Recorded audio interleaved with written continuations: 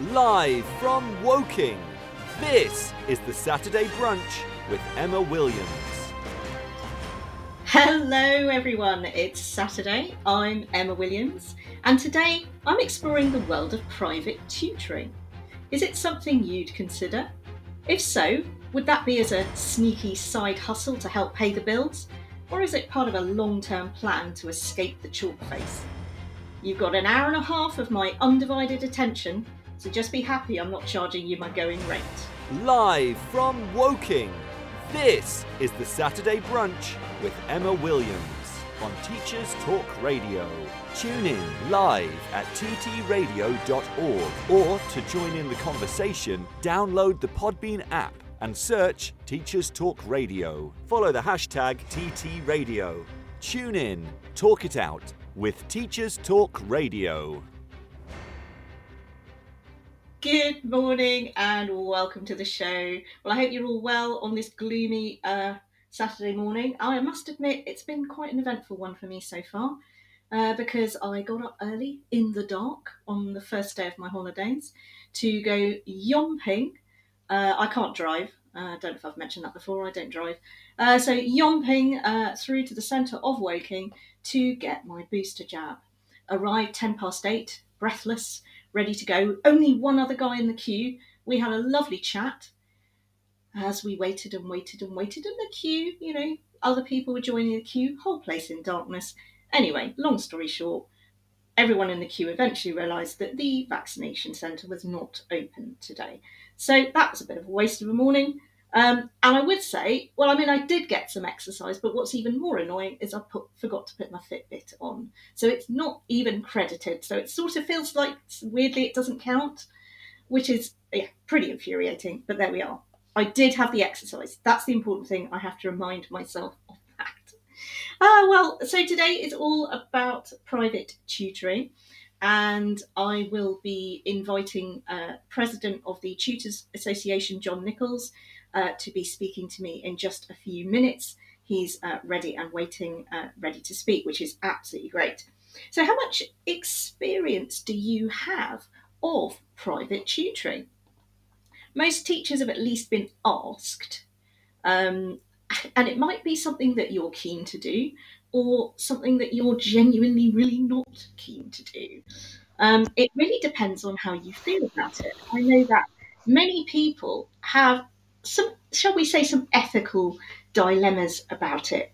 Tutoring is sort of surrounded in sort of suspicion and secrecy in the world of teaching.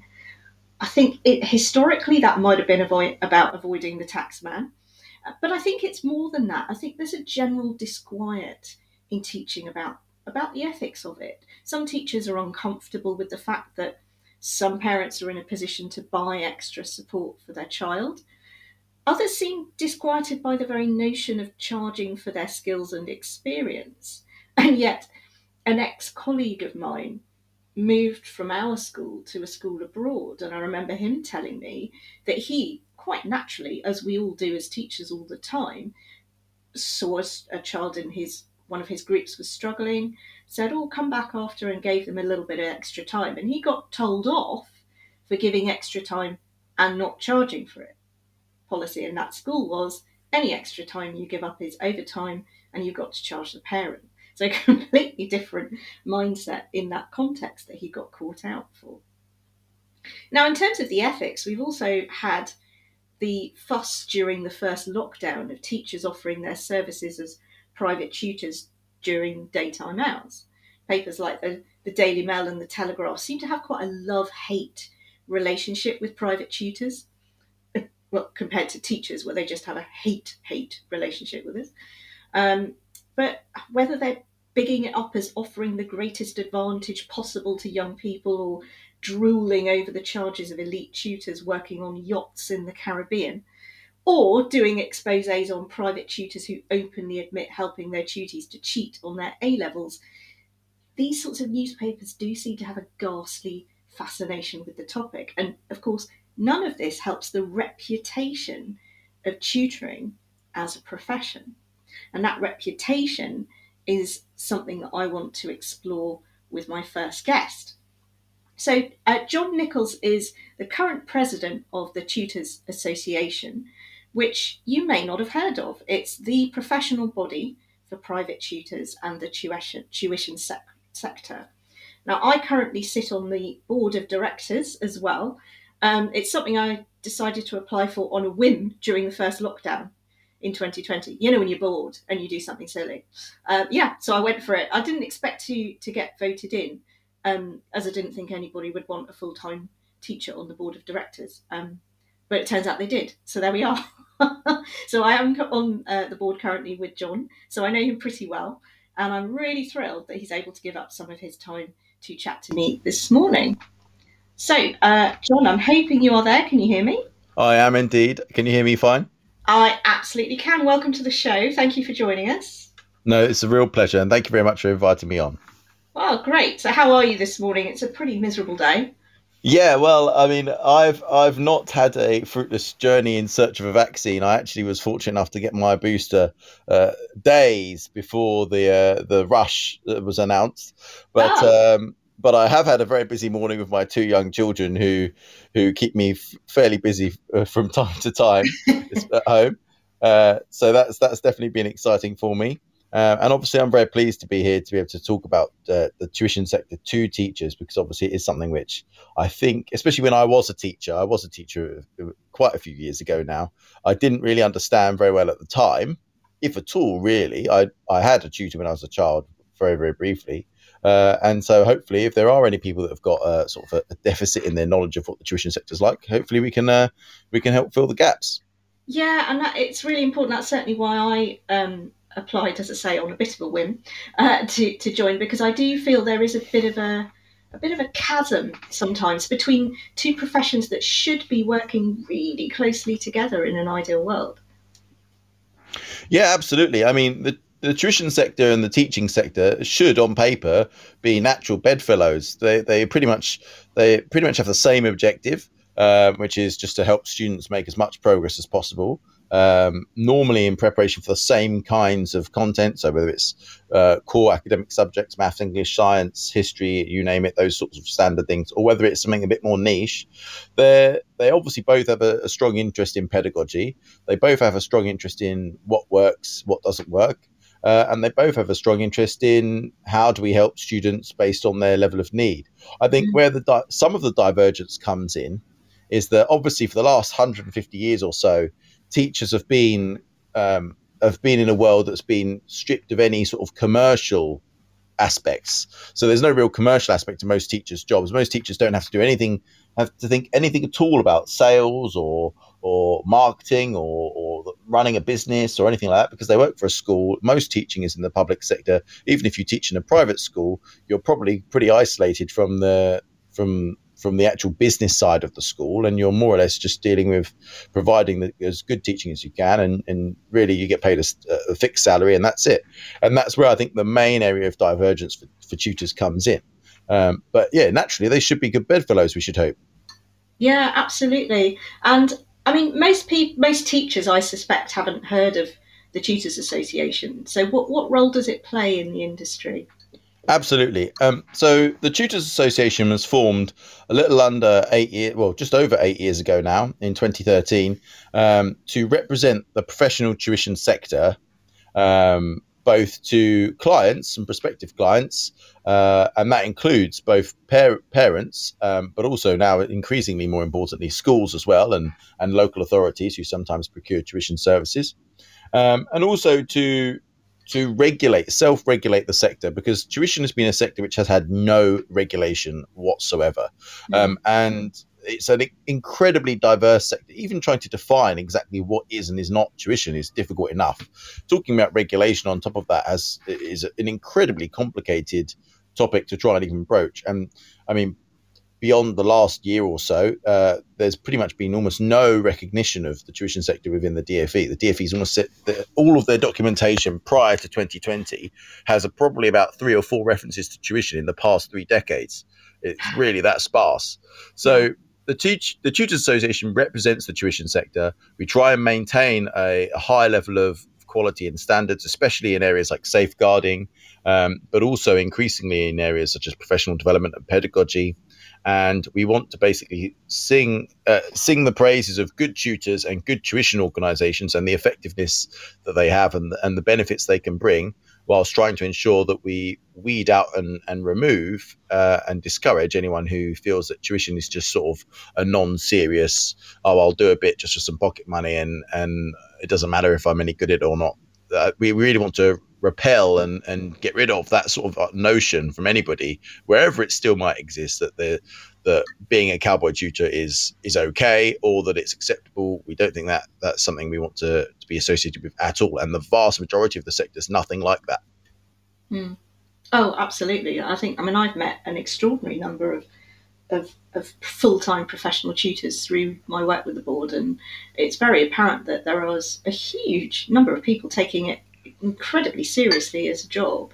Now, you mentioned the DFE and their shall we say lack of interest in the profession over the years, but obviously recently with their big idea of the national tutoring programme, where did that suddenly then spring from, do you think? Was it suddenly them going, oh, we've just realised, or how did it happen? Yeah, interesting. They sort of came up with this idea. Absolutely. So tuition has not been, so while it's not been on the DFE's radar for the last, well, I'd say probably 50 years, let's say, it's certainly been discussed within some circles. So, for example, the Sutton Trust has, over the past 10, 15 years or so, released at least a handful of research articles and sort of reports on the tuition sector. One was called Shadow Parenting, and it was about sort of the things that parents do to try and give advantage to their children. How much do they exercise school choice, for example? How much they try and provide extracurricular activities of their own? And obviously, one of the key aspects of that was how much do they provide tuition, which if you're a parent that's really serious about trying to help your child to succeed, it's one of the main things that comes to mind, right? To provide tuition so that they can get past key exams or whatever it might be, or to help them when they've found things tough. So there has been discussion of it within the sort of the think tank research sector to an extent.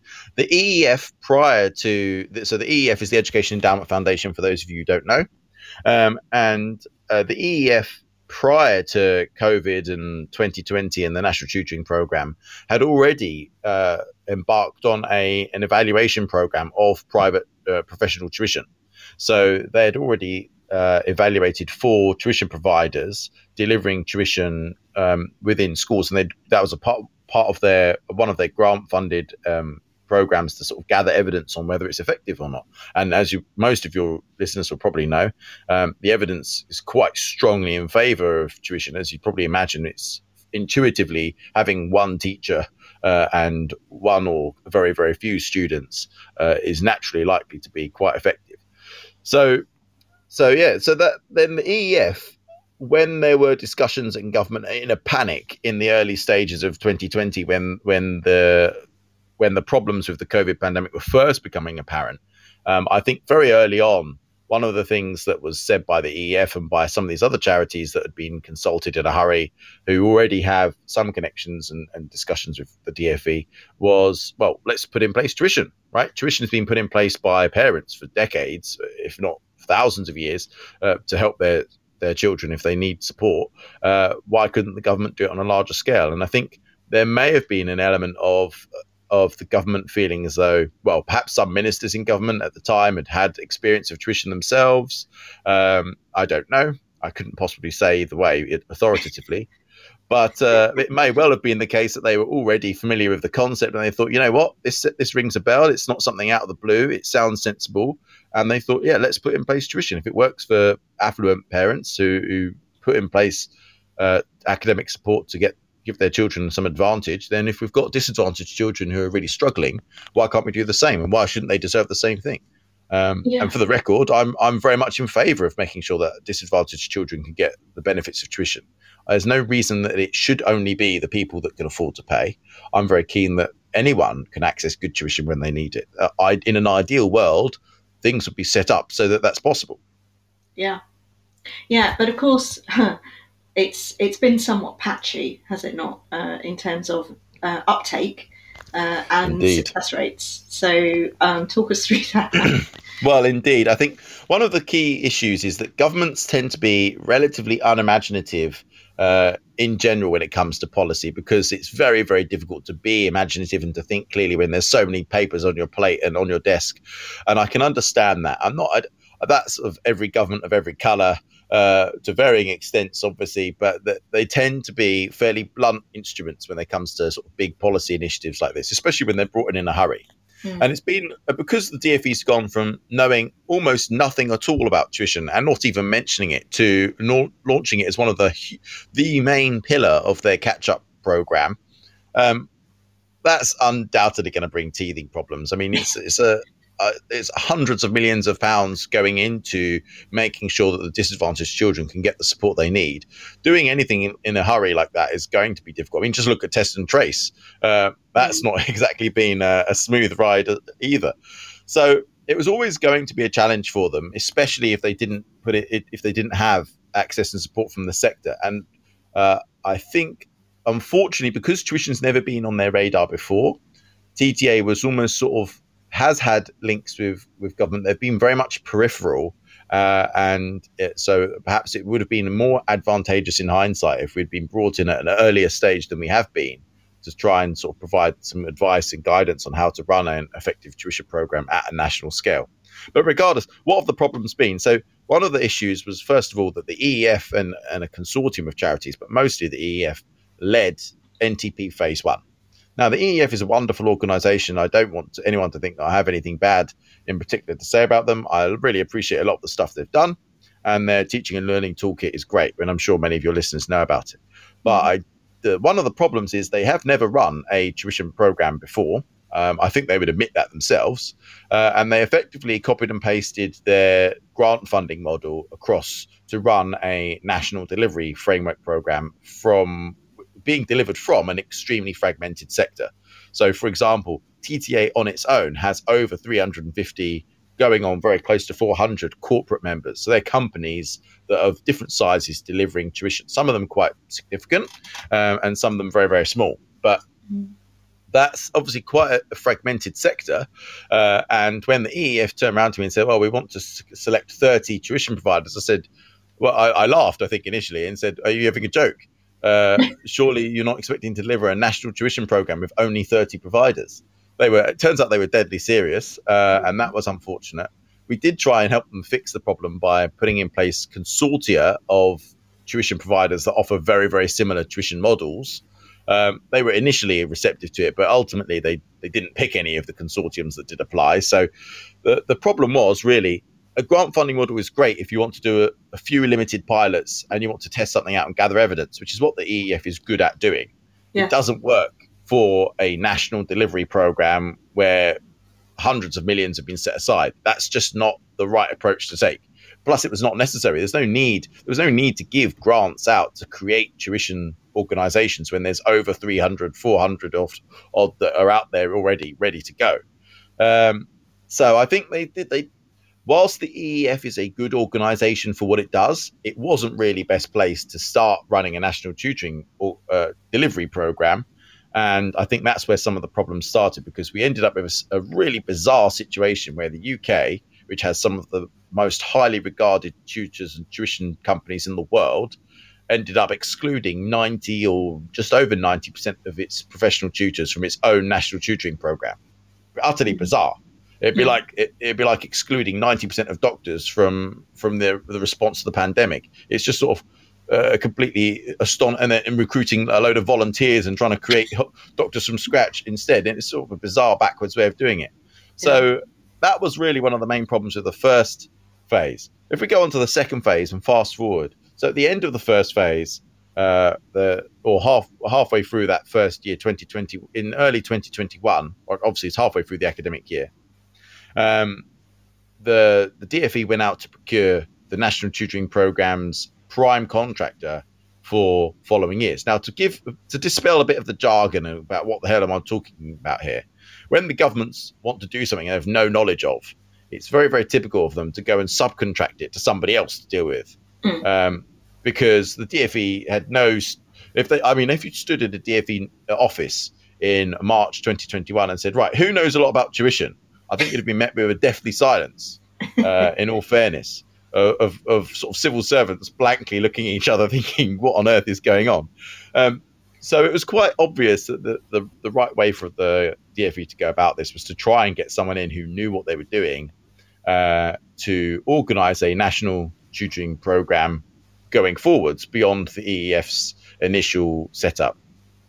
So they ran a procurement exercise, and I don't know if any of your listeners have any understanding of what a government procurement exercise looks like. But if you just imagine like your worst nightmare of paper hell, well, it's something a bit more, it's like that, but probably tripled or quadrupled. So you end up with like tens and tens of documents, some of which are 80 pages long, all these guidance notes, all the things you've got to make sure you do throughout the program. In an ideal world, all of that stuff matches up really well to what it is you want the contractor to deliver at the end of the day. In a case like this, where really the DfE doesn't know much about tuition, they don't really know what they want. It was sort of just kind of, can someone replicate almost everything that the EEF's done plus more and make it better? Which is good on paper, on a lot of paper, but challenging for anyone to apply for and deliver, given that there are no very, very large tuition providers, and almost all of the larger tuition providers wanted to be involved in providing tuition. That's what they do day in, day out. They didn't want to be involved in one of these huge procurement exercises. Anyway, I know a lot of your listeners will be getting bored now of the ins and outs of government procurement, so let's skip forward. So basically, Randstad, there were two applicants, Randstad and the EEF created a spin-off charity. And Randstad had undercut the EEF spin-off charity to the tune of sort of 20 odd million pounds, and they were picked. Okay, and that happened way back in sort of May, June time. And then they signed contracts, and they've been running the national tutoring program since September this year. And to cut a long story short, since September this year, not very much has gone well under Randstad, except the DfE creating school-led tuition grants, which I hope many of your listeners do know about. Because school-led tuition grants give them a really flexible option. It's money in school bank accounts.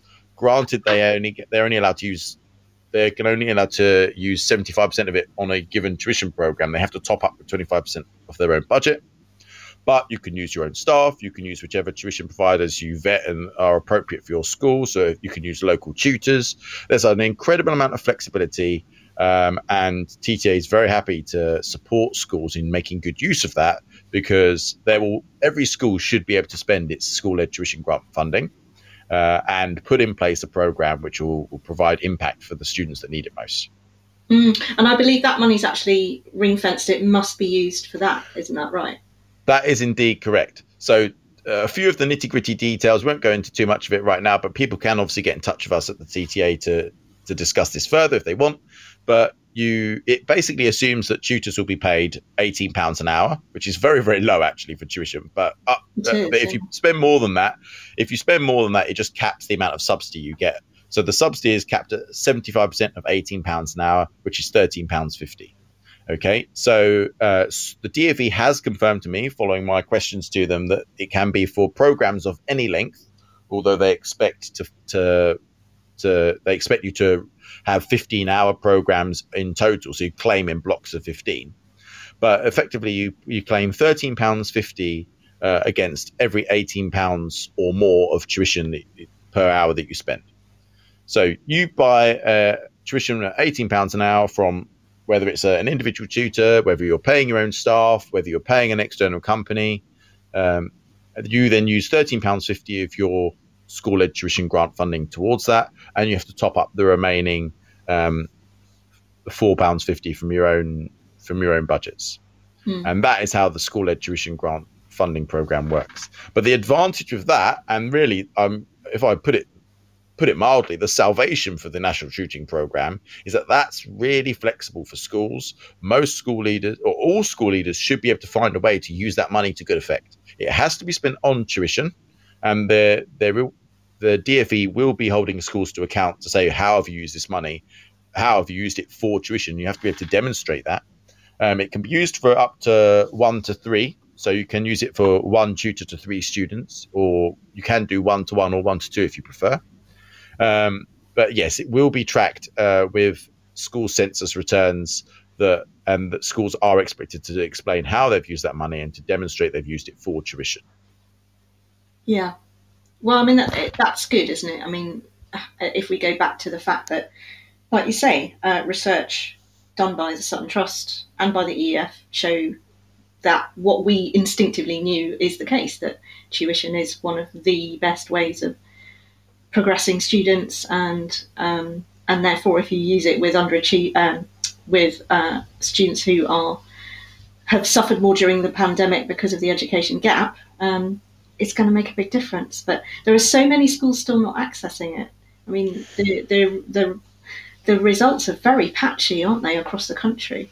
Indeed, and I think part of the problem is here that obviously the National Tutoring Programme hasn't quite plugged in all of the resources of the tuition sector into schools in an accessible way. The school-led tuition grant should ideally have been very close to what they brought in at the very beginning, because the other side of the NTP, there's actually three. One aspect is academic mentors, and I'm virtually not going to talk about them at all from here on in, because while they're part of the National Tutoring Programme, I'm not really sure why. It's more really about recruiting people who are going to go into schools and then be deployed by the schools in whatever capacity. It's really a staff recruiting angle, and I don't know of any connection that has to the tuition sector or to tuition delivery. Certainly no one within the Tutors Association or within our extended membership of individual corporate members seems to have any connection to it whatsoever. And it's basically recruiting graduates to go into schools on fairly low graduate starting salaries, right? That's fine. And hopefully they are going well, but I'm not in a position to be able to say one way or the other. But anyway, academic mentors is ostensibly part of the National Tutoring Programme. The other aspect of it that is not school-led tuition grants has been the tuition partners pillar. And this is what started last academic year, with the EEF recruiting those 33 providers.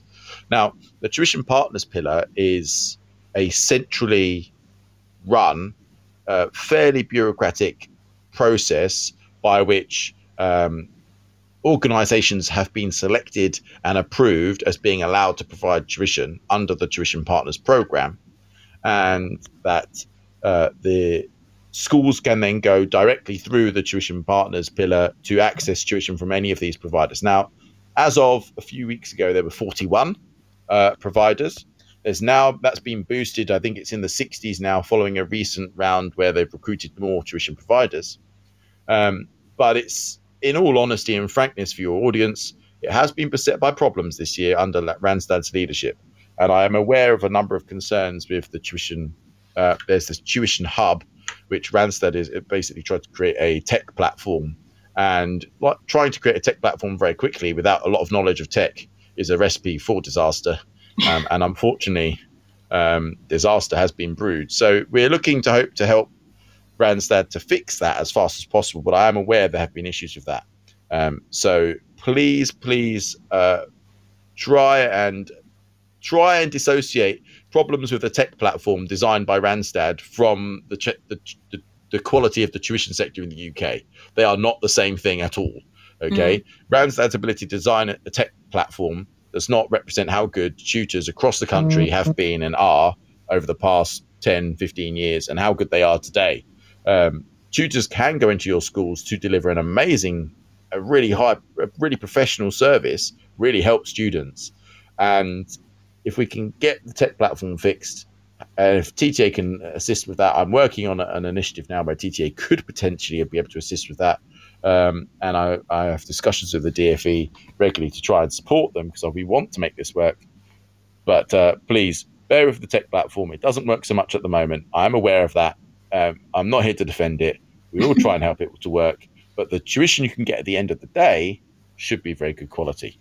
So whether it is that schools go through the school-led tutoring grant option, which obviously is the money in their bank account that they can go and spend now, or whether they're going for the tuition partners option where it's subsidised, but they only pay 30% of the cost this year. It will go down next year as well as the subsidy tapers. Whichever option they pick, that gives them access to professional tuition. Yes, and of course, some schools have developed relationships with either a tutoring company or certain local tutors, and that frees them up to use them, doesn't it? Absolutely, and this has been going on since prior to the COVID pandemic as well. I hasten to add, there are many tuition companies that have had relationships with schools prior to COVID, and there are many schools that have either purchased tuition in blocks from tuition providers, or in certain cases they've worked to where providers have subsidised the cost of their tuition, and tutors have worked well below their market rate in order to provide support in schools at a really affordable rate. And I must stress the value for money that some schools would have got from those kinds of programs will be phenomenal, where tutors have been halving their take-home pay in order to be able to provide cut price tuition for schools. This is prior to the pandemic even being on the cards. So many schools have been using pupil premium funding or other funding to access tuition in the past, and some of them will have achieved great results with it. I personally, I'm only aware of a few anecdotal cases myself, but I know that there's really been some real enthusiasm, and that's been going on for several years at least. And now, obviously, schools are in a position where this is a central part of DfE policy. When I talk to the DfE and DfE officials about the National Tutoring Programme and what their ambition is for it, they are absolutely adamant. They expect that this is an evidence-based programme. Tuition is intuitively should work, and it does work, and the evidence says it works. So it's something that schools are expected to put in place to help their students to catch up if necessary, or if they're in a position where there's no real, if we're ignoring the terminology catch up, which I understand is contentious amongst several people for obvious reasons. If it's a really good way of helping students to succeed, and I'm pretty sure that's non-controversial, right? Everyone wants students to succeed. Tuition is a very effective way of doing that. One thing I would stress for schools is tuition is not quite the same as teaching. It is different. It should be delivered differently. And I don't want people to just go out there and think, oh, great, school-led tuition grants, we're just going to pay some teachers over time, they'll do some lessons, and we're going to get magical results. Hopefully you would get magical results, but there is much more to tuition than just planning a lesson and delivering the same lesson you would have otherwise delivered to 30 kids. It's not the same thing. I mean, that's the whole point, isn't it? It's got to be different. Otherwise, it isn't a dramatic intervention. It's just tacking another lesson onto the school day, and we all know absolutely that isn't going to solve any problems. Yeah, absolutely. And if I may summarize the key differences between tuition and teaching, classroom teaching, I've done both. And I know very well that you have as well, Emma, and I'm sure that I know full well there are many, many tutors out there that have been classroom teachers and in some cases are still classroom teachers and do some tuition as well. Yeah. The main differences between classroom teaching and tuition is that within tuition, it's far, far more flexible, and it should be. Okay. Normally within classroom teaching, you go in with a lesson plan. You have a lesson plan, whether you wrote it or your department wrote it, however you've got there, you've got a scheme of work, and your objective is to get through the lesson plan, fulfill the lesson objectives, get the lesson outcomes, make sure the students have learned the new content or have covered the content that you're trying to cover. They've done some practice, and you come out of it with all the students having completed the tasks they're supposed to be set. They go off and do homework. All of your listeners, I'm sure, will be familiar with that kind of standard model of delivering lessons. In tuition, it's really, really important to be much more flexible and responsive. It's really, really important, because that's where the benefit comes. If the student already understands something, go through it much quicker and get to the bits they find difficult, because that's where you're making progress. Okay. If I've done over 10,000 hours of tuition now, so hopefully I know something about it, right? But the important thing about it is, from my mind, you've got to make sure that you can assess students very quickly, whether it's verbally. Questioning is extremely important in tuition contexts. Different sorts of questions, whether they're extended or open-ended, whether they're closed or just core knowledge, so definitions and stuff like that. Get through some assessment material with them. Make sure you've pinpointed what the problems are. Address the problems. Address what's holding them back. What's the limiting factor for their progress? Do they not? Which bit of their course do they not understand? Address that, and then go back. More questions. So they understood it. Do they understand the content around it, and keep going in that way? It's a very different dynamic to a lesson in many ways. It's sort of more similar to a revision lesson, but I would really stress from teachers that many teachers will go on to be able to make fantastic tutors, but please understand from the beginning, you should be doing it very differently. Oh yeah, I completely agree. It is completely different, and it's that the real joy of it actually is that your job is to frisk that student for misunderstanding, and you can give them your undivided attention. Find the holes in the wall, and they might be right down the bottom, undermining the whole thing. Absolutely. And it's stripping everything right back to the basics and rebuilding. And you just can't do that in the mainstream classroom. It is not possible to go in and find those little fissures and fill in the gaps. And that, I think, is what I find so interesting about acting as a tutor as opposed to as a teacher. I think it is extremely different. Yeah, absolutely. I can't stress that enough. I mean, when I remember being a teacher and almost being habituated to sort of, I can't spend too much time on this with any one particular student. We have to move on because the rest of the class is obviously going to be waiting otherwise, and we can't just have the rest of them sitting around finishing tasks, not having something else to go on to, because I'm going to focus on something and really getting one child to crack a particular idea. Yeah. With tuition, you have to take that and you have to go, actually, no, that's exactly what you must do every single lesson. You do focus, drill down, be forensic. It's almost like the difference between mass producing cars and hand building a Rolls Royce. I mean, in theory, the product is both the same, and they're both cars. They go from A to B, but the process of getting there is not at all the same. One's mass produced in a factory, they're all black because they're full Model Ts or whatever it was, right? And one's every single part has been painstakingly crafted, and that's much more like what tuition is. So it is much more resource intensive, but the benefit you can gain is much greater because good tutors require really good subject knowledge to be able to really identify very quickly and diagnose where exactly is there a deficit, why does the student not understand something, and then be able to deal with that very specific issue rather than, okay, well, we'll come on to that another time and the next topic for everybody to do is X. So it's really that forensic where we go in, we identify issues, we fix those particular issues, we move on, and that cycle can take place very, very quickly. Within a tutorial, you could be identifying a problem, minutes later you're fixing it, and within 10-15 minutes you've moved on to something completely different because you've sorted that now and you've assessed it and you're sure they've understood. You'll come back to it in future and make sure you can check it maybe next lesson.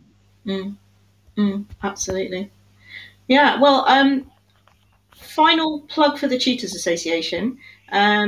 What are the main benefits of membership? Why should people join, do you think? Absolutely. So the Tutors Association provides a range of benefits for members, whether that's individual members, so individual tutors, whether or not you work with an agency or a company, or whether you're a teacher or not. It has a range of benefits for individual members, which include things like a legal helpline. It includes access to support and guidance on various different aspects of dealing with tuition companies and clients. It offers a free CPD platform for its members. And then for corporates, we also offer a different range of benefits as well. For corporates, many of them overlap. But if there are people that are looking to set out on their own, to start their own tuition company, to provide tuition with them and maybe a couple of their colleagues, then obviously we support that as well. And we've got services and guidance, and we do carry out work to make sure that the interests of the tuition sector are represented when it comes to making legislation that affects the tuition sector, to make sure that we're not accidentally making tuition in certain areas illegal, or we're not accidentally trying to sort of introduce regulations or legislation that has undesirable consequences that would have ultimately have an effect on student progress and success. So that's really, the Tutors Association is really important in my mind, to make sure that the standards are there in the sector and to really support and represent tutors and be able to say, look, tuition is a really good, effective way of delivering support for students. Let's help tutors deliver a fantastic service. Let's help schools and other stakeholders to access that service and verify that the people they're working with are professionals who know what they're doing. And in the very unlikely and unusual cases where people have issues with TTA members, they can come to us. We do deal with it objectively, and we'll look into the merits of each case. And there have been occasions, a few in the past, where we've had to say to organisations, you really don't meet the standard, and we take the steps to remove them from the register very, very quickly. So the TTA, I would say to schools and to teachers, it is the quality mark that you would want to be looking for. It's been there for years with the people that understand the tuition sector. I hesitate to say that Randstad don't have that level of understanding. But our role is not to deliver the national tutoring program. Our role is to really regulate the tuition sector and make sure that if you're using someone that's got as a TTA member, you can be confident that they're going to be able to do a good job. Yeah, and of course, people can look on TTA's website and check that the tutor that they're interested in or working with is a member, can't they? Indeed, they can. Yep, you can go onto the TTA website. You can search for the member. In the near future, we'll be publishing the whole membership list for all tutors that have consented to have their details put up publicly. We'll be publishing that more widely in the next year. But yeah, if you go onto the TTA website today, and you've got Joe Blogg says they're a tutor in maths and they claim that they're really, really good and they're members of the Tutors Association, then you can go on, you can type in their name and all their details will come up and say, yes, this person is who they're saying they are. If they're not, then obviously you can ask them why that's the case. And if you've got queries about any particular tutor, about the tuition they've delivered, or you want to check they're a member and you can't seem to find out on our site, then obviously you can contact us. The details are on our website as well. Brilliant. And in terms of being a teacher and a tutor, you can join the association for it's less than £9 a month, isn't it? Yeah, it is. Yeah, less than £9 a month. And again, you've got a free helpline. You've got discounts on various resources and services, whether it's accountancy or tax or all those sorts of things. As I said, the free legal helpline if you've got any queries, legal queries, plus obviously access to the CPD platform, which is growing all the time and has only recently been launched. And then discounts on training events and the National Tutors Conference, which is held every year in the autumn as well. Fantastic. I think I spend more on coffee. Exactly. Many people do. It's a single night out and you've spent more than you would have done on a TTA membership if you're a tutor. Oh, not my nights out, John. They're pretty cheap. Oh, well, thank you so much. It's been amazing to talk to you, and I'm sure I'll speak to you again soon. Thank you very much, Emma. It's been a pleasure to talk to you. Take care. Bye-bye. Thanks. Bye. Are you looking to take your phonics practice forward? Then Little Wandle Letters and Sounds Revised is the programme for you.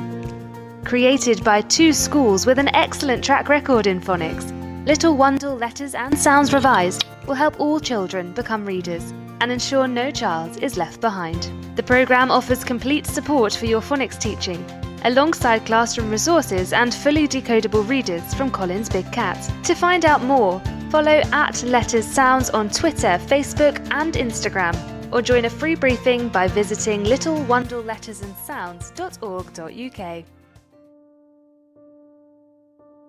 Teachers Talk Radio is delighted to support Winston's Wish, the UK's childhood bereavement charity. Winston's Wish supports children and their families after the death of a parent or sibling. They provide emotional and practical bereavement support. Expert teams also provide online resources, specialist publications, and training for professionals. Find out more about Winston's Wish and pledge your support at www.winstonswish.org.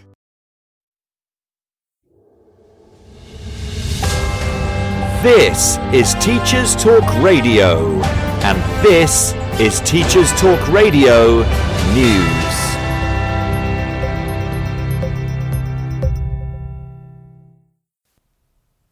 Periods should be talked about more often to remove stigma, the Council for Curriculum, Examinations and Assessment in Northern Ireland has found.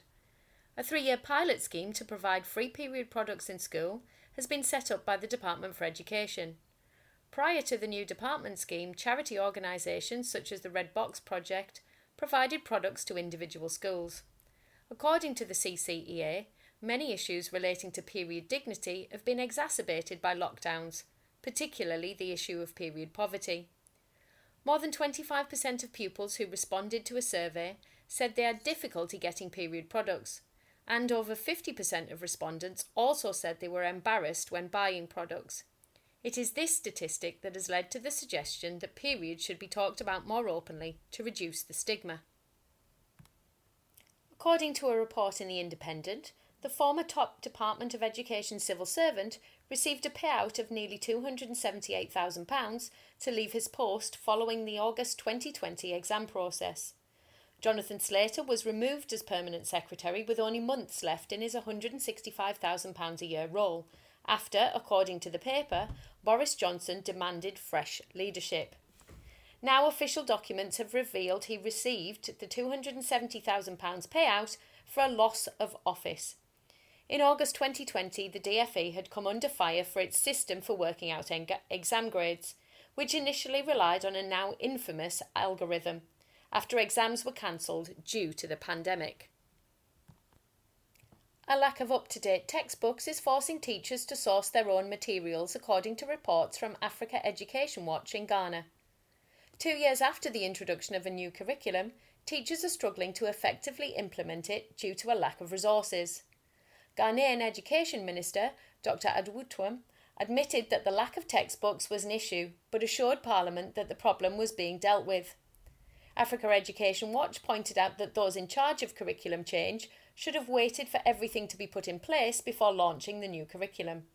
In the meantime, teachers will continue to source their own materials whilst the situation is resolved.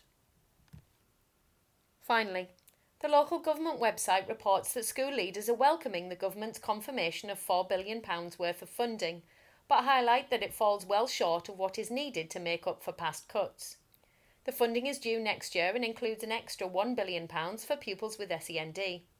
The funding can be used to meet a wide range of operational costs. Jeff Barton from the ASCL Union stated that funding was welcome and described it as a shot in the arm, but stated that the current government has presided over cuts to education which are without precedent in post-war UK history. This has been your Teachers Talk Radio Weekend News with Joe Fox. This is 2 Minute Tech with Steve Woods, your tech briefing on Teachers Talk Radio. This week we're going to look at one of the simplest, freely available yet least used browser technologies, the Reader View. Chrome versus Edge. Let the battle commence! On screen 1, I have Microsoft Edge, weighing in at the cost of £0. On screen 2, I have Google Chrome, also weighing in at the cost of £0. Round 1, opening Reader View. On the Edge browser, the Immersive Reader feature is built in and can be activated by a button on the address bar, by typing read followed by a colon in front of a URL, and also you can simply press F9. Before you can open Reader View in Chrome, you have to install it as an extension. It's free and not difficult. Once installed, you'll find it in extensions located to the right of the address bar. 1 point to Immersive Reader. Round 2. Features. Both come out fighting with the Read Aloud feature that allows the user to adjust the read speed, skip forward and back, and change the voice that is reading. They both also highlight the word being read. Chrome Reader has a volume control, which is a nice touch if not using headphones. 1 point, Chrome Reader. Round 3, Readability. A big feature for Reader Views is the ability to change the formatting to suit the user. Both allow easy changing of font size, font and text width on the screen, but they differ in background colour features. Here is where Immersive Reader offers quite a bit more. Chrome Reader offers 8 background/contrast colours, 4 light and 4 dark. Immersive Reader provides 23 background options, green, pink, yellow and blue included, allowing pupils with visual needs to find a comfortable colour. 1 point, Immersive Reader. Round 4, Editing. Chrome Reader features a design mode. This allows you to highlight text and make changes, quite useful if wanting to pick out key points to return to. Immersive Reader does not have this feature. 1 point, Chrome Reader. Round 5, Extra Features. Immersive Reader has a grammar feature, allowing words to be split into syllables. You can highlight nouns, verbs, adjectives and adverbs by flicking switches. This feature is not offered on Chrome Reader. 1 point, Immersive Reader. Immersive Reader also offers reading preferences, featuring line focus of 5, 3 or 1 line, blocking out the rest of the page. There's a picture dictionary, allowing some words to change the pointer to a magic wand that reveals a picture depicting it. Also, there's a translation feature allowing partial or full translation of a page into 88 different languages at the click of a button. Chrome Reader does not offer these features, however, other free products such as Google Translate could be used. Immersive Reader takes the point because you don't need to leave the page. Final score. Winning with 4 points to 2 after a blistering final round is Microsoft Immersive Reader, but let's face it, most people don't know these things exist. If you were one of them, please do something about it. See if these features are installed in your school, and if not, request they are. For a visual version of this episode, check out the TT Radio 2021 Twitter feed. 2 Minute Tech with Steve Woods, your tech briefing on Teachers Talk Radio.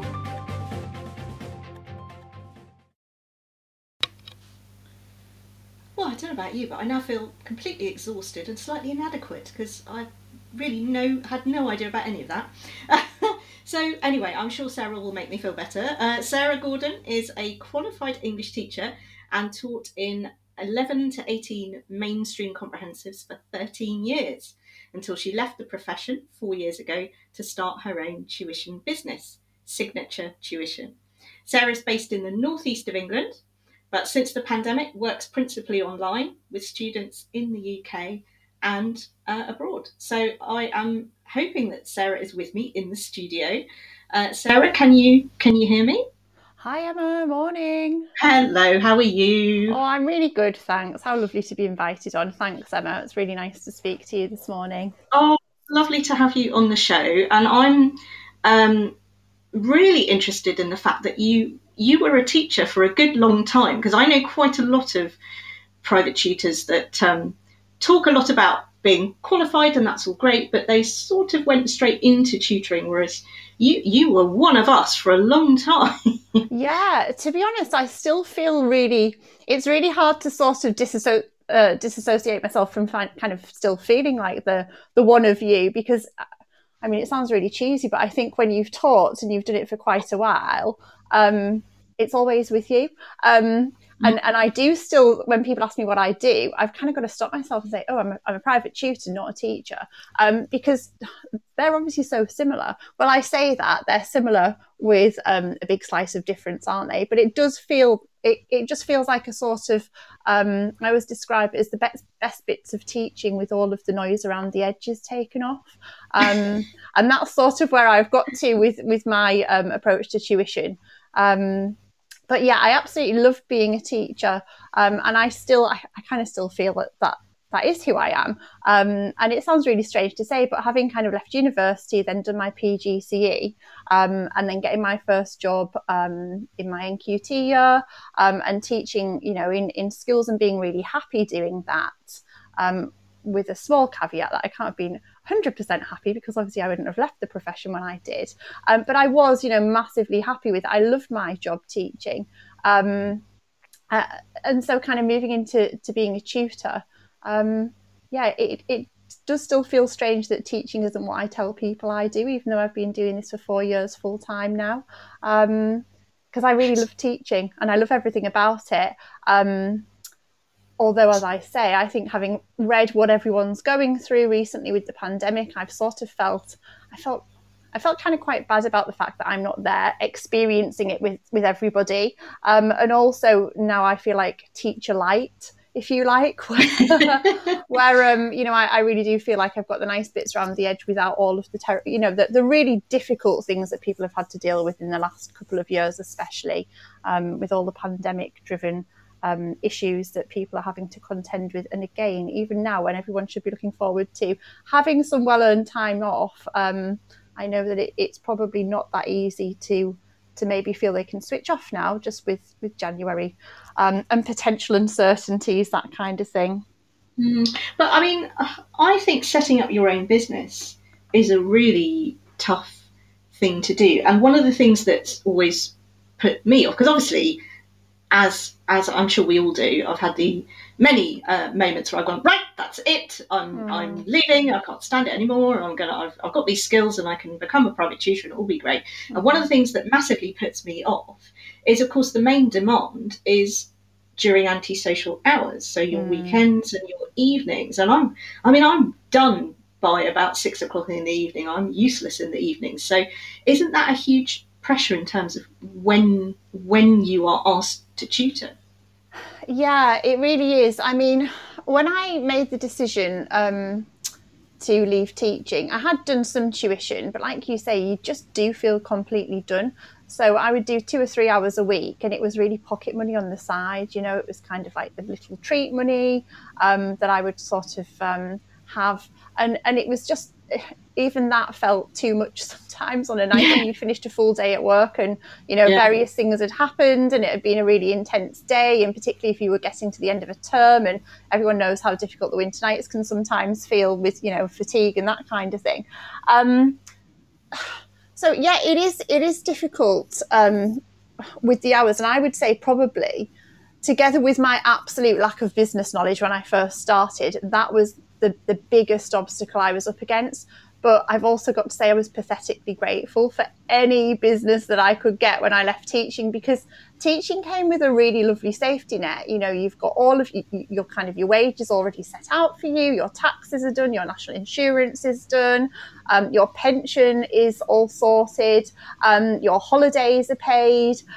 If you decide to take the leap, I know you did a show on this a few weeks back about not being well enough to go in and think, and you're really not well enough because, you know, you've got to jump through hoops to sort of have a day off sometimes, really, setting all of the cover work. And but you get those days paid for. And what I'd done originally was I got to the point where I'm an English teacher. That's sort of what I'm qualified in. And there's a lot of marking with English teachers. I know all teachers are absolutely pushed in their various ways, but with English, it's so marking heavy. And it was getting to the point where I just didn't have that much mentioned and much sought after and really frustrating phrase, the work-life balance. I just didn't have that at all. And it was getting to the point where I felt that I couldn't find it, even if I wanted to, because it's really hard to shut off, isn't it, after a full day at work? And you know, if you've got a student that's doing an exam shortly and they just need a little bit more of a push, or they've done some extra work, or you've got quite a demanding parent and they're emailing you on a weekend. And actually the school that I left were fantastic, and they've now got a policy that you don't answer emails out of school hours, but that wasn't the case when I was teaching. And there really was a pressure because, you know, if colleagues were answering those parents and you weren't, it didn't look great on you. And I always wanted my students' parents to know that I really had their child's needs at heart, and that was why I was there. So it was getting to a point where a weekend was taken up with checking my school email on my phone and replying to parents, then quickly working on something which they'd asked me to look at, or marking an extra piece of work on top of the already sort of, you know, the books that I'd take home and sometimes just leave in the boot all weekend and then think on Monday morning, why did I do that? But it was getting really difficult to sort of keep on top of that and enjoy home life, which for me is really, really important. And I just had a bit of a review of it, and I just thought, you know, what do I need to get through and get by? I did a lot of reading, bought a lot of books about starting up a business, and there wasn't much in the way of information out there on private tuition at the time. And there was one book that I read, and it was, you know, a really sort of small how to tutor type thing from Amazon for about £1, but it got me sort of engaged, and I thought, right, I can do this as long as I've got a few clients to get me away. Everything else I can sort out as I go. But I knew it would be evenings and I knew it would be weekends, but I held this hope because one thing I had been doing is tuning into social media, and particularly Facebook online tutoring groups, you know, and they've grown massively, as you can imagine, since the pandemic, and, you know, all of the profile on tuition has grown. So I started to look at them, and there was this kind of holy grail, or how I thought of it as like the golden nugget, the whole holy grail of tuition, which was gaining students from other parts of the world who are in different time zones. So you would be looking at, you know, countries to the east of us, and you know, sort of, so the Far East and Asia. And that was the sort of the dream that I was going for, because I thought if I can get some clients like that, then I can work during the day. And I was really used to a school timetable. And I felt really lost when I first left teaching, because firstly, I didn't have my colleagues and I didn't have the staff room. And as probably your listeners, and you already know, Emma, I can talk. And it's really important for me to have people to chat to and to share things with and to empathise with and gain empathy from when you're having that bad day, or that student that you just can't work out how you can move forward because you feel that you've tried everything in your repertoire. And after, you know, 13 years of teaching, and you get, you know, I was doing really well in my school, I was well regarded, and I absolutely loved the job, but you still need that input from other people. And I think that was one of the other challenges that I faced. But so I'd get up early in the morning and then not have the usual briefing that you'd have in a staff room, and then not have the sort of break time chat, and then know that I was waiting around until 6 o'clock on an evening, because at this point I didn't have any of the clients. I had 3 clients to start with, And I'd sort of done my sums when I decided to leave, and I'd put away enough money to get me through from the September up until the January of the first year of the business.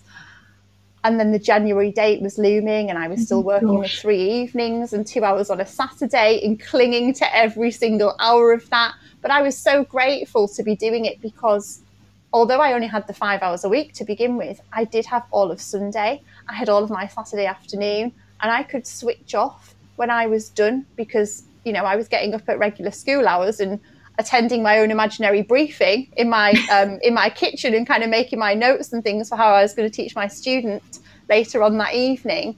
And then it was just a waiting game. So the antisocial element of things, to some extent, I'm lucky because I haven't got a family. So I haven't got the pressures that many teachers and, you know, people who have families would have. You know, you've got to pick your own children up, and it's sort of striking that balance, isn't it, between family life and, again, sacrificing that sense of what's really good in the work-life balance. But what happened over time is, you know, if you do a good job, and I always hope to do a really excellent job for my students and their families, is that word of mouth starts to happen, and you can be more selective. And I learned really from looking at other people that I got in touch with who were tutoring.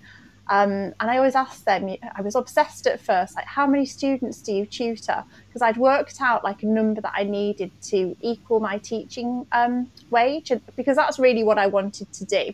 Yeah. I sort of didn't want to feel that I'd suffered by leaving the classroom. And teaching was, and it may sound really pathetic, but it was a massive part of my identity and how I based my self-confidence and self-worth, because I loved that I was a teacher and that I knew that every day I would go in and help somebody. And that sounds very sort of self-obsessed and trying to sound worthy, but it, you know, honestly, it was a big part of who I was, and I think it still is. And that's why I struggle sometimes when I say I'm not a teacher anymore, I'm a private tutor, because I think it sounds far more mercenary. But to be honest, you know, I'm not. I didn't go into it for that reason, as you can tell when I started off with my 3 precious students. But what I've done since then is refine it. So as the business as sort of demand has grown, and it has, of course, grown exponentially since the pandemic, I've really refined my working hours. So I work 3 evenings a week, and then my other students are daytime students that I have from other countries. And, you know, that came over time, and networking and meeting new people. And that's a whole new sort of phrase to me as well. The whole networking thing, didn't do that in teaching. I mean, it was just sitting in the staff room and chatting to people. And I don't love it. It's not something that comes naturally to me in terms of, you know, standing there and saying what you want and who you're looking for as a client. But those things did work, and speaking to other people and kind of reaching out has allowed me to sort of refine things. So hence I'm able to do a lovely radio interview with you on a Saturday morning when I used to work all day Saturday. So it has taken time to get here, but it's been, for me, it has been really worth it. I was amazed when you told me you were listening to my shows live. I just assumed that Saturday was your busiest day, but it's fantastic that you've got to the point of being able to, you know, to block out that time and say, no, I'm not, because I presume that the clients are queuing up and you could take on more, but you're saying no. Yeah, and that's probably again been another really difficult part, because when I got really busy, so the end of the first year and the start of the second year, you know, I was really busy and I was like, oh, this is fantastic. So I was saying yes to everybody who was, you know, happy to come on board and, you know, happy with the way that I work and, you know, all of that kind of thing. But then I was absolutely exhausted, and my husband said, isn't this why you came out of teaching, so that you weren't working all the time and you weren't stressed out about the fact that you weren't quite ready for the next day and you had to stay up extra late to prepare and that kind of thing. And it really kind of gave me a bit of time to think, yeah, that's exactly what I came out of teaching to do. What am I doing? But I think the biggest, and it sounds really silly, but I guess this is why my strength is in English, not in maths. And I think the other kind of big shock to the system was that first summer, because I'd saved enough money to get me to January. The clients grew steadily but slowly. And then I got to the summer, and obviously I've always been paid to have, you know, summer not working in school and, you know, doing the other things that teachers do in summer, which includes having a little bit of time out and not having to think about things. And suddenly I was having to think about the fact that I didn't have an income. And the income that I did have was just getting me along through the months that I was working. So the next year was all about kind of building the pot up so it would get me through summer, which was great. But this is when I didn't know how to say no to people and hadn't really worked out how to refine the timetable so that I could have a little bit of both, so I could get through summer but also have that work-life balance that I wanted. So it's taken a little bit of time. And then we got the pandemic, which was an absolute nightmare for everybody. And that's obviously, thinking about it in a very light way, obviously it's been horrendous for a lot of families and a lot of young people. But from a tuition perspective, I lost everybody that was doing GCSEs and A-levels, and that's about 80% of it, or it was 80% of my client base. So again, it was really tough at that point. But because you haven't got your staff room, and that's where I would have gone, to share the woes and gain advice and find out what other people are doing. That's where you've got to be a little bit proactive and look around, and social media is excellent, and professional bodies like the Tutors Association have been excellent for that for me. And at that point, you can gain ideas and look at how other people are navigating the situation and as well help them. And that sort of got me through there. But yeah, I would say the biggest drawback with tuition, and a few colleagues said it at the time, oh gosh, I couldn't work on those nights. I just couldn't do it. But I get the days, and I get my nice sort of lunches out, and it's just been a bit of a change to my own personal culture of working. Actually, that sounds like a terrible phrase, doesn't it? But it has just been a change to my system, that getting myself out of that habit of, I'm attending a briefing at 20 to 9 and that'll last for 10 minutes and then I'll go and do this and then I'll start my day's teaching. And actually, I've just made a different, I'm very much a timetable person. I like a good structure. So I've got my own timetable, and in there I've got penciled in my gym time and my time out where I might meet somebody, which isn't obviously all ideal because people do work generally 9 till 5.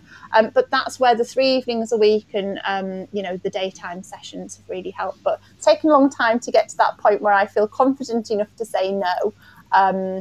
And know that I've got sort of my long-term plan, but that's where the lack of business acumen that I entered into it with came in, and you just learn from it, I guess. Yeah, it must be such a steep learning curve, and I certainly recognise it must be so difficult to turn people down in the early stages. I think that must be the toughest thing to get to that point. Be like, no, I have to say no. I have to do sensible hours. Yeah, it really is. And sometimes it will be for a client you already teach who wants extra sessions, which, to be honest, I try to discourage anyway, because I think, one enough in one subject. And, because my aim is to always sort of equip them with the tools and confidence so that they know they can do it themselves. They don't need me next to them all of the time. But of course, when you have that conversation, it looks as though you're being a little bit difficult. And if a parent recommends you to one of their friends, for example, or a family member, and then you say no to them, you feel as, I felt as though I looked as though I was being kind of ungracious. And so it is a hard position to sort of navigate a little bit. I've got round it by, I have some of the tutors who now do work for the business, and that's helped hugely, because it does mean that I know that I can pass them on to somebody excellent. And if I haven't got a tutor, I'll always try and pass them on to somebody that I know has a strong reputation and strong ability. So, I'll never sort of leave somebody hanging. And having that sort of technique around the edge, knowing that I'm not just saying no and I'll try and offer them some other solution or somewhere to go to find somebody excellent, is how I sort of got around it. But yeah, at first it felt really sort of contrary to sort of any natural instinct where, you're looking for clients and you want to make sure you're going to have enough money to get through summer, and then you say no to people. But it's just knowing that you've got a strong plan in place and which I hopefully do now. And that has made the difference. But it's taken a while to get there. And there have been points when I've thought, oh, I just didn't have this in teaching. It was all organised for me. And one of the things about teaching, obviously we're not paid a fortune, but it's a reliable, it's certainly not bad, and it's a reliable salary.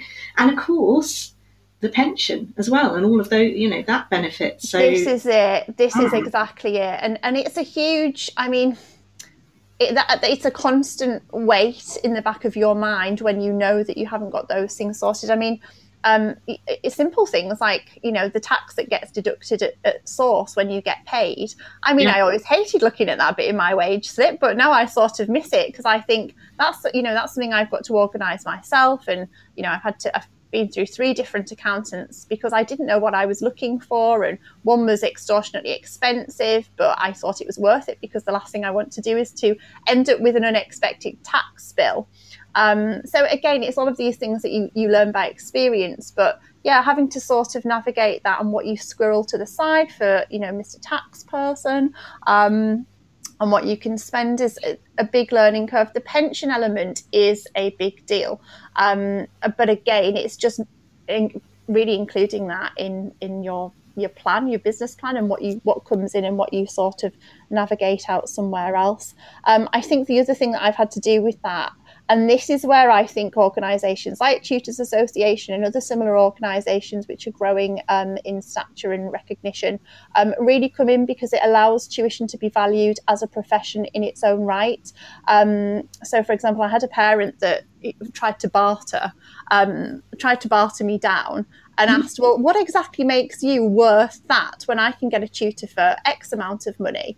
And I don't really like getting involved in those conversations because, that's for them to decide, not really for, I don't feel that I've got to justify myself once I've, demonstrated, my qualifications, my experience, my commitment to safeguarding, the fact that, I'm insured as a tutor and I'm a member of professional bodies.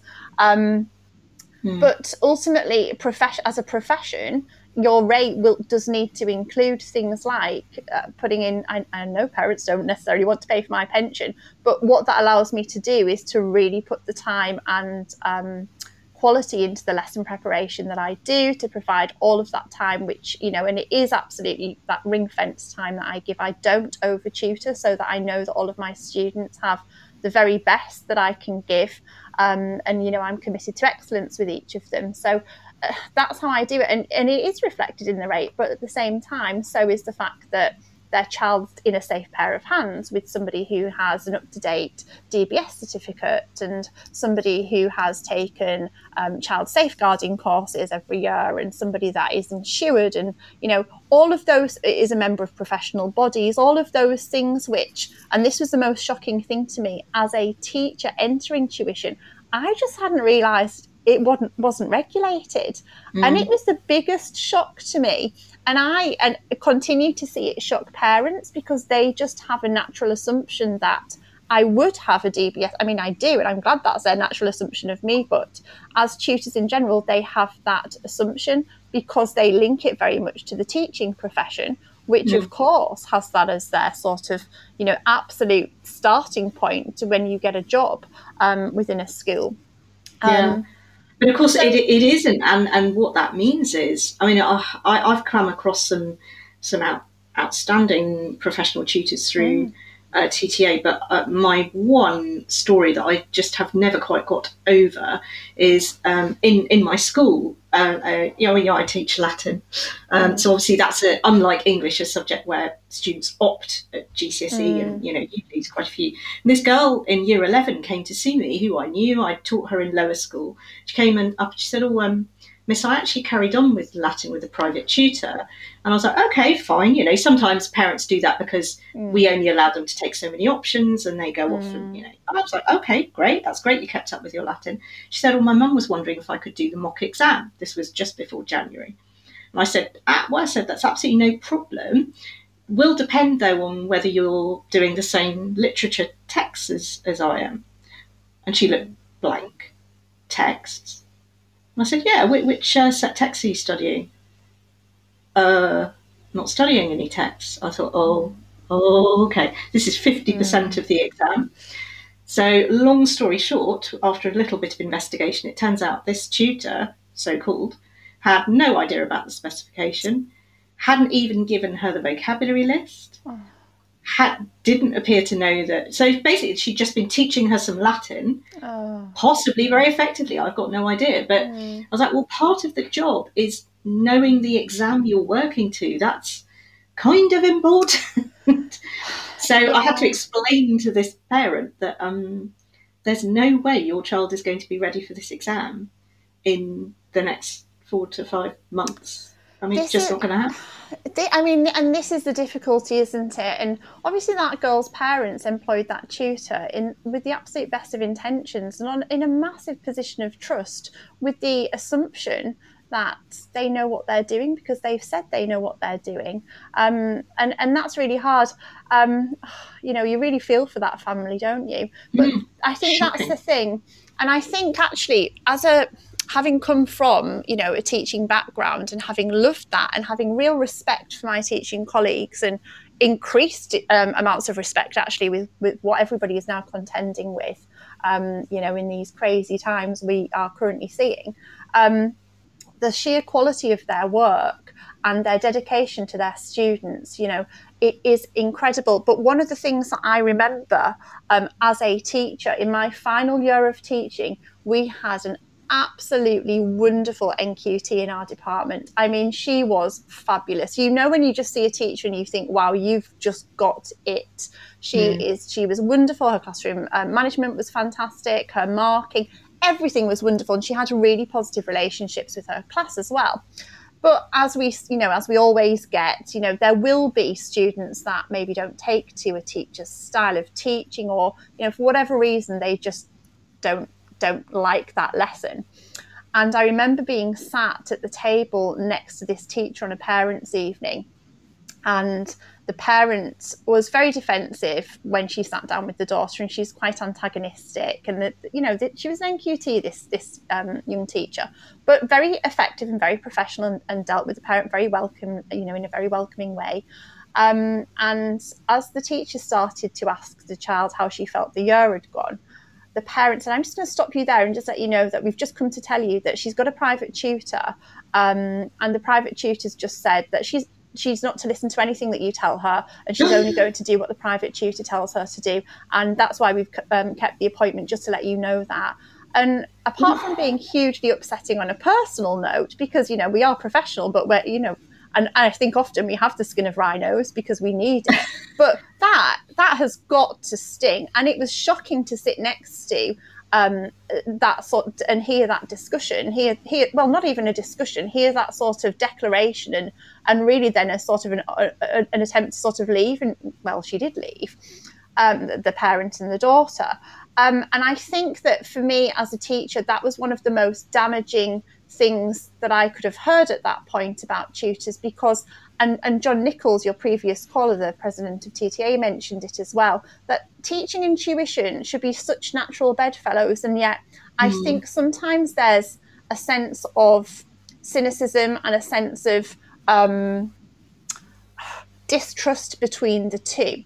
And I think that it comes from experiences like the one that you've just mentioned and the one that I heard there, because I would love to have a discussion with the person that was tutoring that child and ask them what they were thinking, because it doesn't help anybody. And what it does is it pits tuition and teachers on two separate sides of a coin, which should be on exactly the same page. We are all there for the same reason.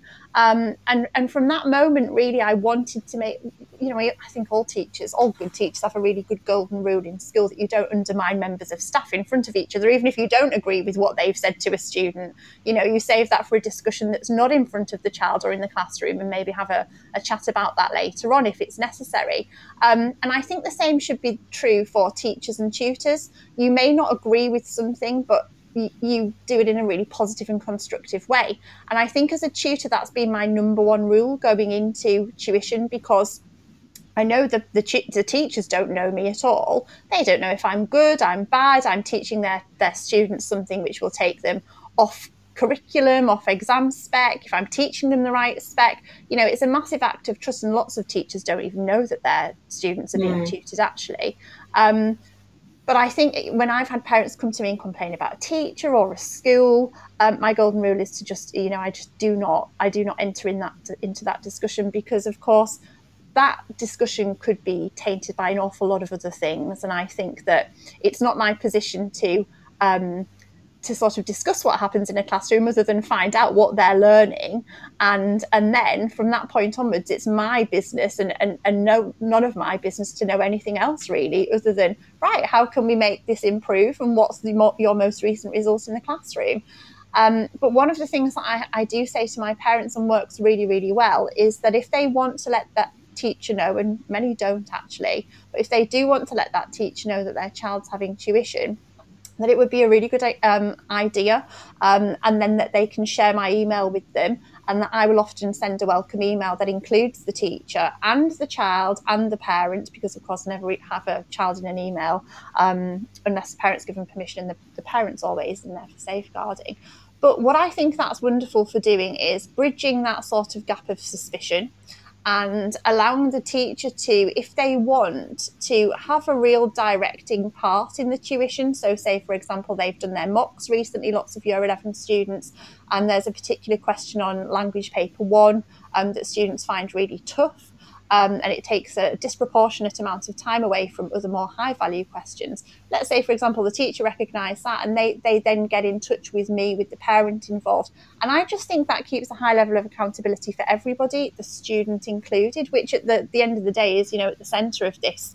What we're all trying to do is to support them to increase their life opportunities with the best possible exam results. So yeah, I think working together and in tandem is such an important thing. And I know I'm just one little tutor in the northeast, but I do try to make sure that wherever I can, I try to sort of bridge this really strong gap between the teacher at the school my students at and their image of what tutors do, because that's got to be something that it's incredibly positive and mutually positive, so that it benefits the student and that we get rid of this horrible sense of distrust. Because yes, there are a lot of really bad tutors out. Well, maybe there aren't, I don't know.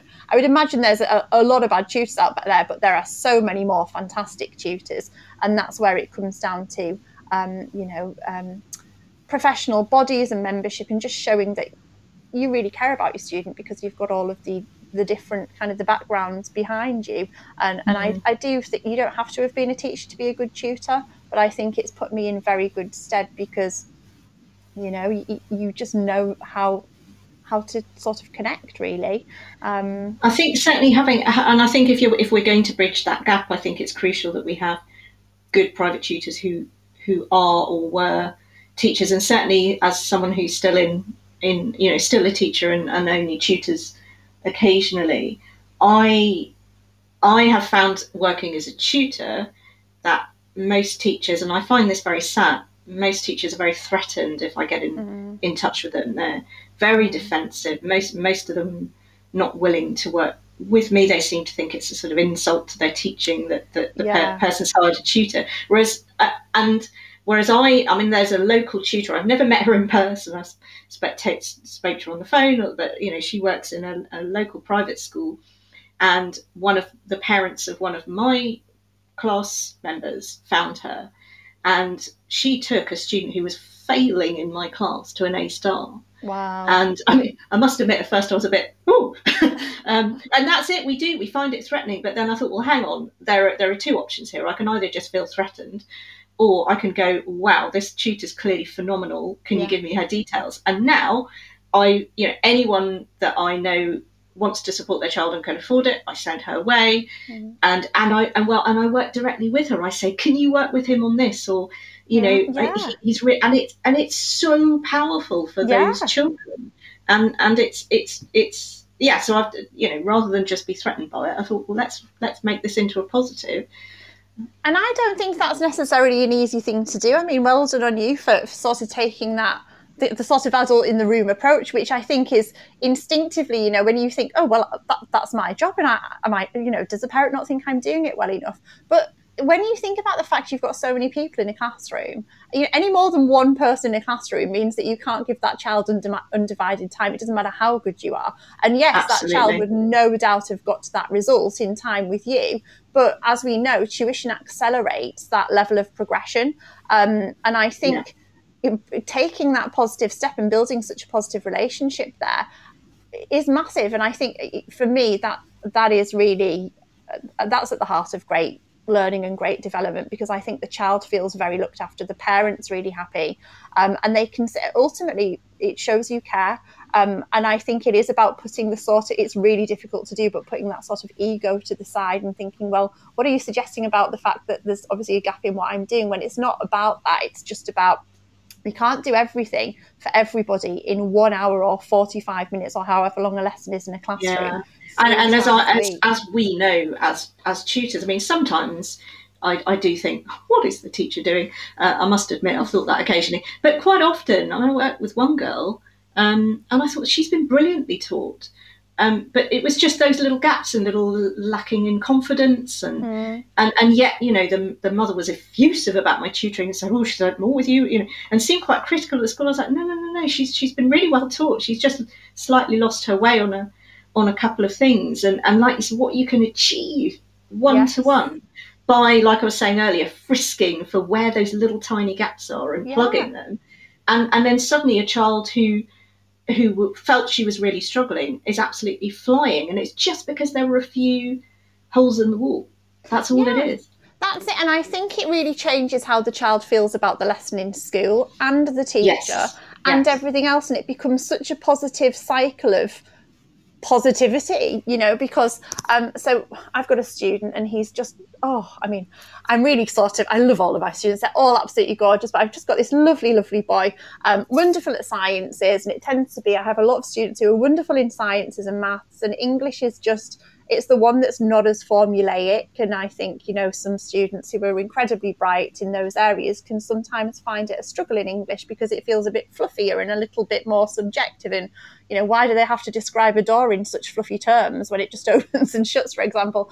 And so I worked with this boy, and at the end of the summer, he got 3 awards from school. Now, his school I don't think they know he's got a tutor. But that student, oh my goodness, just to see his lit up face at the end of summer, and he was a bit embarrassed about it as well. And that was even sweeter, just because he was quite embarrassed telling me, and he was trying to sort of kind of hide his smile. But that is just absolutely gorgeous. And I know that his relationship with his classroom teacher and with the English department, he's now on their radar for being someone that really wants to work hard. And what can be more important right now when we've got all of the time these centre assessed grades potentially hanging up? We've just got to make sure that we're aware of that, the fact that might happen. And he's really sort of put himself up there himself. And I just think that there's such a lovely power and connection between tuition and the teacher. And I mean, ultimately, it doesn't matter if a child doesn't share it with the teacher, but I do think when a teacher is aware of a child having tuition, that it's just really nice for that tutor and that teacher to have contact with each other and to sort of foster a real atmosphere of positive, constructive positivity, because we're all on this. All we want to do is help that child. And the thing is, Emma, when that child got an A star, how great is that for you? You've got your results kind of, some of them are already sorted. It's lovely. And it's because of all the hard groundwork that you've done. And then obviously that child's extra ambition and enthusiasm for working outside of lessons has helped them to achieve that more quickly. And sort of, give and actually it was lovely, because what Kathy, that tutor, did, who I had by then was in touch with, she sent me a text on the day he got his result and said, didn't we do well? And I just thought, just warmed the cockles of my heart, because I thought, and that to me sums how it should be, that she was, felt we were working as a team, and it was just lovely. Absolutely. I mean, I'm very cheesy, and Emma, I'm quite cheesy, but it takes a village, doesn't it? And I think that that's sort of the thing there, it takes a village to raise a child, and there you've got, that combined effort that's given that child something really special that has definitely, helped them as they've got to that next part of their life and applied for colleges and interviews and universities and that kind of thing. I do think that, I just hope that things continue to grow really positively. And I think with the school-led tutoring initiatives, hopefully that bridge is building more strongly all of the time. And teachers and tutors, realise that they're on the same team. And that's not to say that all teachers and all tutors have never thought that. But, I think it's too much of a noise, or it has been in the past, that there is a distrust between them. And that's really what I think we need to get rid of and start to sort of work away at. I totally agree. Well, unfortunately, we are out of time, Sarah, which is such a shame because I could talk to you forever, as you well know. But I'm going to have to close the show. So thank you so much for joining me. Thank you very much. And just, thanks to all of those amazing teachers out there who just continue to do what they're doing under such difficult circumstances. I really do think of these teachers every day because I wonder how I would cope, and I'm not sure I would. So, at the end of a really difficult term, huge well done to you all, because amazing. Just huge pats on the back. You just don't get it enough out there. So, yeah, well done. Well, thank you so much, Sarah. Thank you. Take care. And bye. Bye-bye. And thank you to my guest earlier as well, John Nichols, President of the Tutors Association. So I'm going to close the show in a moment. I do hope you'll join me again on Teachers Talk Radio, as I will be back after the Christmas break. First show, 8th of January, when I'll be interviewing Sean Lambert, a teacher who's worked in some of the most elite schools in the country, including Eton College. I will try to resist grilling him about Boris, I promise. As it's my last show before Christmas, I have something a little different to play us out. Last year, my school's music department refused to let Christmas go past without doing something for our talented students, even though a concert was, of course, not allowed. So they held a festive competition and invited students to send in their performances as videos or sound files. Even better than that, the winning entries were played on our local radio station. And the lovely Freya, who was at the time in Year 7, she's now in Year 8, produced the most beautiful entry and was one of our winners. Now, Freya has converted me to this particular festive song, which if I'm honest, until now, I've always hated.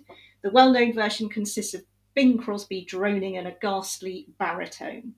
But Freya's version, which consists of nothing but her ukulele and her lovely voice, gives it a fresh wistfulness that only the very young can achieve. I'm really grateful to her for giving me permission to play it for you today. So this is me signing off for Christmas. May your days be merry and bright. I'm dreaming of a white Christmas, just like the ones I used to know, where the treetops glisten and children listen to hear sleigh bells in the snow. I'm dreaming of a white Christmas, with every Christmas card I write. May your days be merry and bright, and may all your Christmases be white. I'm dreaming of a white Christmas, just like the ones I used to know, where the treetops glisten and children listen to hear sleigh bells in the snow. I'm dreaming of a white Christmas, with every Christmas card I write. May your day